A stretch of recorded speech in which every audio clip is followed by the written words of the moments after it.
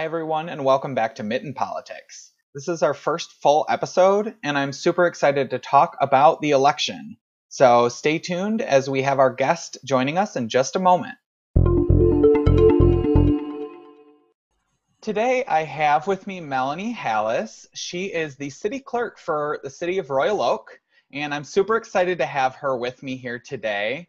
We're going to talk about some things related to election security, election process, absentee ballots, and that type of information.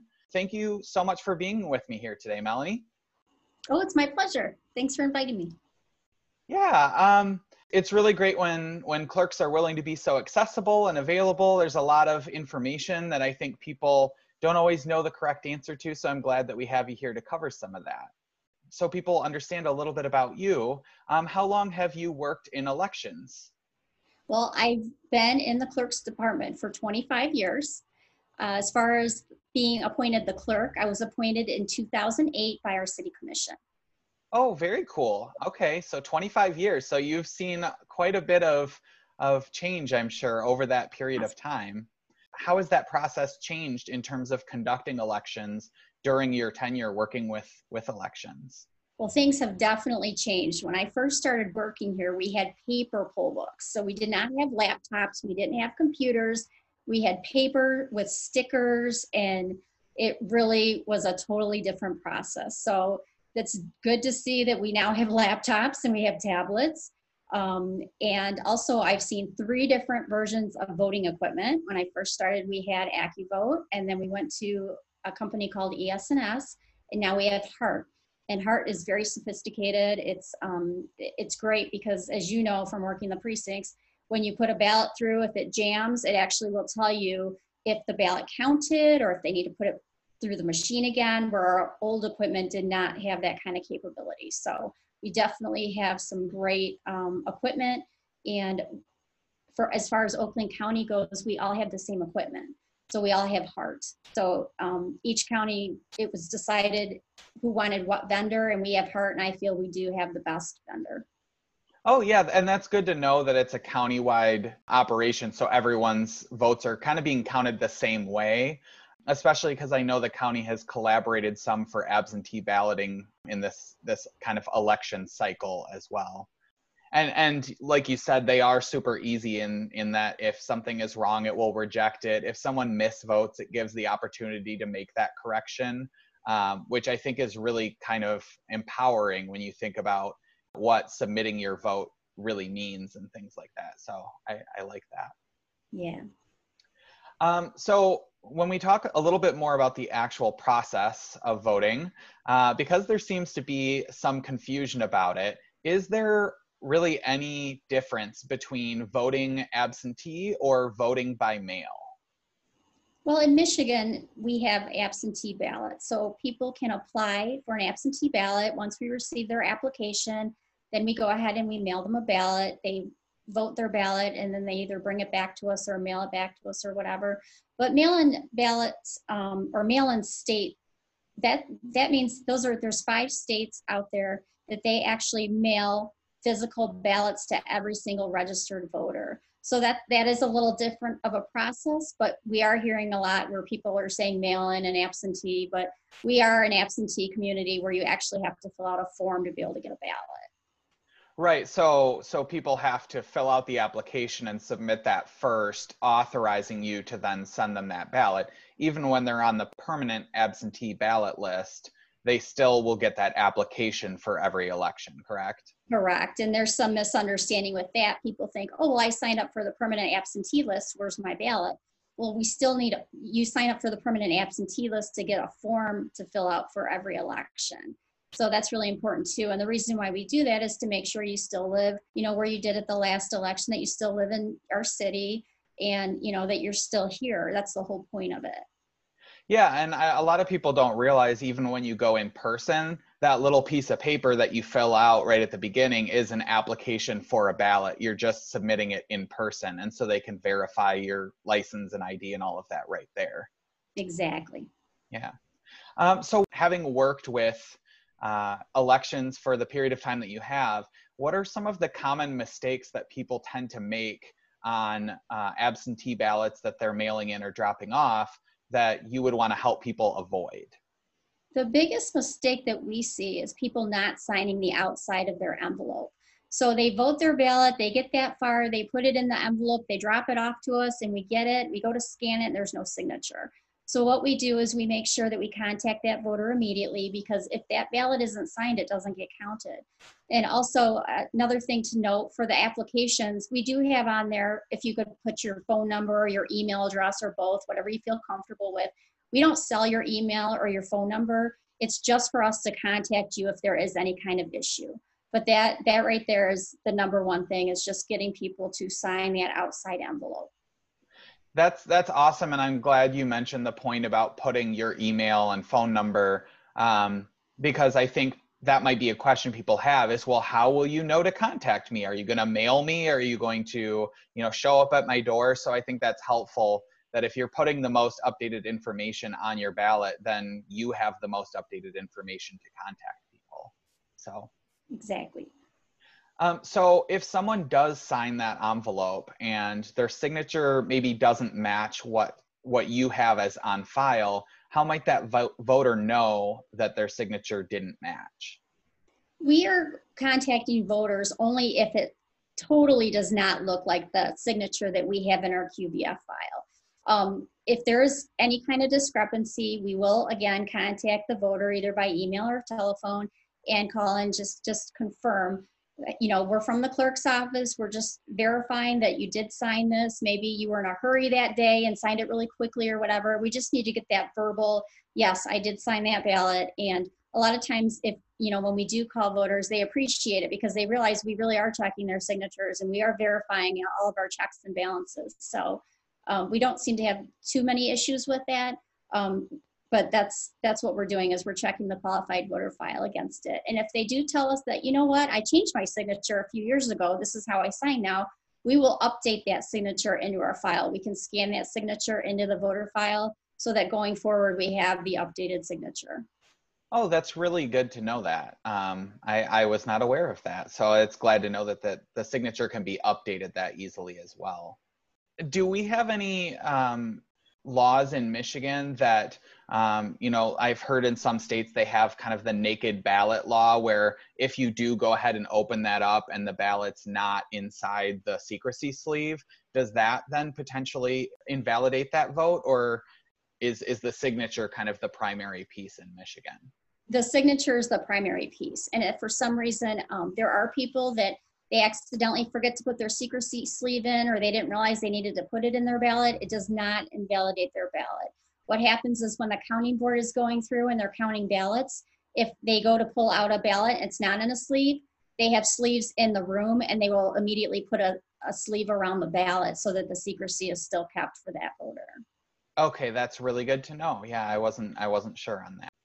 Since I believe it was our 2018 elections that we reinstituted straight ticket voting for the state of Michigan, if someone wants to vote straight ticket, how do they go about doing that and ensuring that all of their votes for the Democratic Party or the Republican Party would count for that all the way down the ballot? Well, for every election, we have to test every single piece of equipment that we have. And one of the things is that we test to make sure pretty much any possible way a voter could vote, that the machine will tabulate those votes correctly. So for our test for this election, we had over 60 different ballot styles that we put through each machine. And that's one of the tests, is you put the party and you kind of mix the ticket around, put different votes for different candidates, just to make sure, okay, well, I put party X, but I voted for candidate Y. It's still going to show you that that candidate for that other party is actually going to vote. That's going to count. So it's not that you're voting for two people.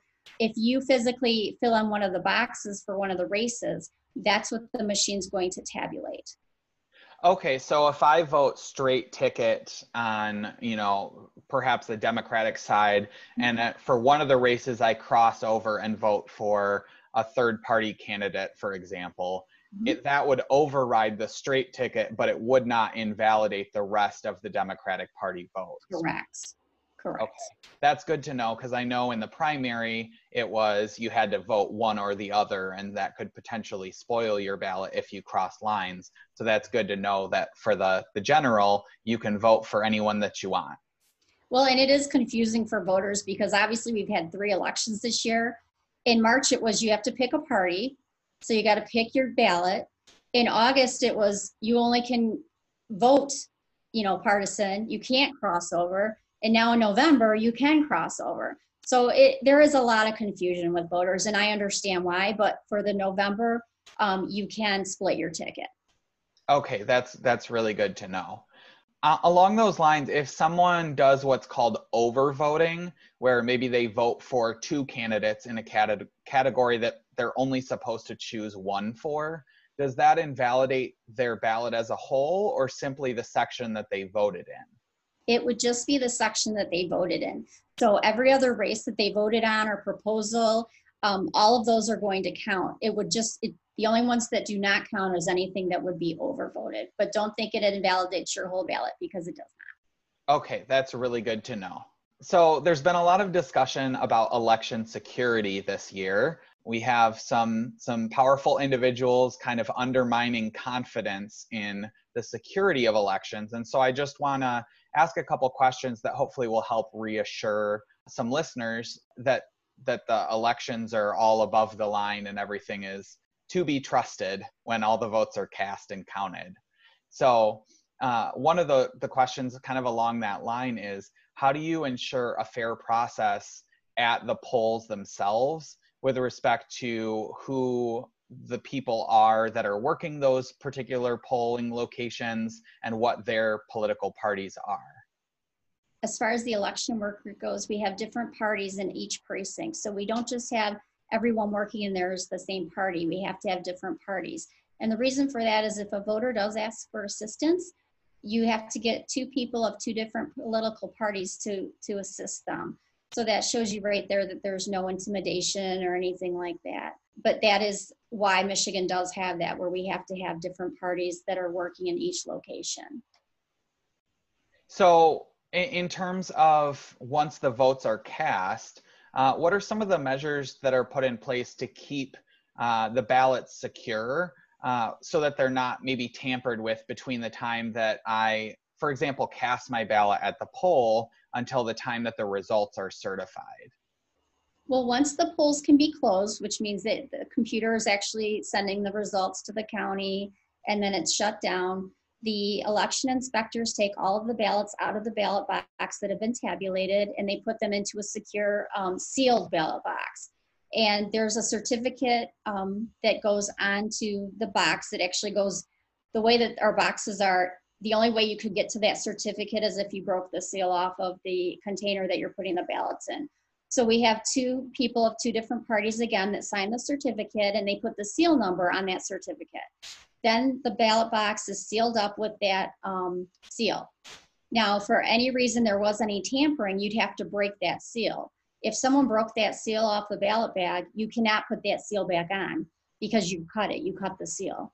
So we get canvassed by Oakland County after every election. We have to have everything sealed up and 30 days after the election, unless for some reason there's a recount or there's a discrepancy. And that's when we would take that ballot box and our equipment to the county if for some reason we needed to. And they verify that. They verify that that seal on that ballot is the same one that's on that certificate. So they know they can open it and nothing's been tampered with. That's great. It's good to know that there's security measures in place every step of the way that could kind of alert someone that something isn't right and change course. So in terms of those who are voting absentee, maybe by mailing them in or using drop boxes specifically, when you think about those absentee drop boxes, what are some of the processes in order to collect those ballots, and how is that kind of ensured that there's some security with that as well? Well, every time that we do empty a drop box, it's multiple times throughout the day, and it's always 2 people from my office. They take one of our ballot containers, it's on wheels, they take them to each drop box. Each drop box has a special lock to it with a special key. They open it up, they empty all the ballots out, they wheel it back over here, and then we begin our processing of checking the ballots in, checking the signatures and everything else. It's also important to know that each box where it's located, where I have mine located right now, there is a camera above it. So if there was any kind of someone trying to tamper with the box or anything else, we would know. We have the two right now. We have the one in front of the police department. We have the one behind Old City Hall. We just got the new one installed that's just north of the new City Hall. And we also have one inside of our lobby of the new City Hall as well. So we have 4 right now. Okay, that's great. I think the more drop boxes, the better. One thing that's worried me a little bit lately, hearing about in California, where one of the political parties was kind of putting out some of their own drop boxes that were not necessarily official. And so to that point, my best guess would be the best way to ensure you're using the correct drop box would be to check with your city clerk to verify what is an authentic drop box, where those locations are, and make sure that you're dropping it in one that is actually an official drop box. Well, and one way that you can check to see where your drop boxes are, if you live in a different community other than Royal Oak, if you go again to the michigan.gov/vote, there's a clerk page, a contact my clerk. And if you click on that, it gives your clerk's name, address of the city hall. And it also lists where all the valid drop boxes are. We have to update that. Well, we already did 2 months ago, but anytime you get a new one, you update it there. So that way people know that is an official city Dropbox. Wow, that's really helpful. Thank you for providing that. Yeah, I was not aware of that. So being a part of the Democratic Club, I've been kind of keeping track of our Facebook page, our group Facebook page. And there've been a few questions that have come up from different people from our club that I think would be good to answer more generally, because if people from our club have them, chances are they're not the only ones who have those questions. So one of those questions was if someone starts filling out a ballot and is using the wrong type of writing utensil. For example, the absentee ballots that come indicate to use blue or black pen. So if somebody, for example, uses a red pen or some sort of permanent marker or something like that, what should they do if they realize that they've used the wrong material? I would say come into our office and we can spoil that ballot and issue them a new one. Okay, yeah, that's pretty simple. So after sealing the envelope, if a voter realizes that they missed something, they messed something up, they want to double check what it was that they had listed on there. Maybe they left the ballot out of the secrecy sleeve and wanted to put it back into the sleeve. Can a voter simply open that envelope, make the changes, and then reseal that envelope with tape? Or do they need a new ballot in order to have that vote counted? No, they can just put a piece of tape on there and reseal it, and that's fine. It will be counted. Okay, that's really good to know. And then one other question that we had was, so what if someone signs maybe with or without their middle initial that might be different from what signature is on file? Sometimes, people will sign differently depending on what it is that they're signing or whether they're in a hurry or not. How do they know which signature they should use? As long as it's close, being the first and the last name, and we can tell that that's their signature, that's fine. Because you're right, sometimes people, they sign with their middle name or maybe their middle initial for different documents, and they're not sure how they signed for their driver's license or their, voter registration. It's fine. We will still accept it. It's just if it totally looks like something different, or it might even look like the spouse, maybe the spouse signed their name in a hurry, because a lot of times they just sign stuff for them, but that's something that would be caught, and we would ask that the actual voter sign their ballot. Okay, and so would they be asked then to come in and just sign on the same envelope that you'd already received? Okay. Exactly. Perfect. So they don't have to go through the process of requesting No. another ballot and all of that again.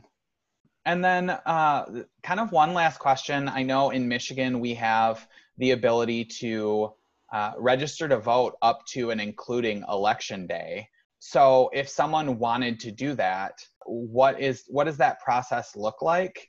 And, if they were to, for example, come to City Hall, and are there the same rules with that, such as if I'm in line at a polling place prior to 8 o'clock, does that same rule apply if I'm in line for services at the city clerk? Well, if they aren't registered to vote and they want to register on election day, they would just come to the clerk's office and we would register them. We would also give them an absentee ballot at the same time, so they could just vote while they were there. They do need to have either a Michigan driver's license or state ID or a current utility bill or a bank statement, a paycheck or government check, or some type of other government document for proof of residency. And that's only if someone's registering within the 2 weeks prior to the election. So right now, anyone could register to vote online up until Monday. Monday's the deadline, and then that's when you have to provide proof of residency. Okay, that's very helpful. And so then if someone maybe there was a line and they showed up at City Hall at 7:50 because that was the soonest they could get there, would they be able to still go through that process even if they were in line and that 8 p.m. threshold had crossed? It would be just the same as if you have a voter in the precinct. As long as they're in that building before 8 o'clock, they are able to get a ballot and they're able to vote their ballot. That's really great. I'm glad to hear that. So that's all of the questions that I have for you today. I really wanted to reiterate again how much I appreciate everything that you're doing, and the fact that you are willing to take the time in the middle of what is undoubtedly going to be one of the busiest elections that we've had in a while to come and speak to my listeners. So thank you.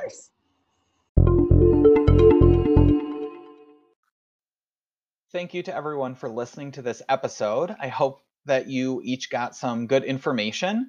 I know I learned some new things that I had no idea about myself. And I have worked as a poll worker in the last couple elections this year in 2020. And I'll be doing that again coming up in this upcoming election, because I feel like it's just a really important election, probably one of the most consequential that we've had in our lives. I just wanted to add that if you are interested in navigating to that website where you can check your registration status and the status of your ballot, I have included that in the description for this episode, so you can feel free to find that or Google the Michigan Voter Information Center. That's the website that I often use to verify my status, my polling location, and all of that good information. If anyone would like to get into contact with me with comments or questions, please email mittenpolitics@gmail.com. There's no spaces or underscores or anything like that.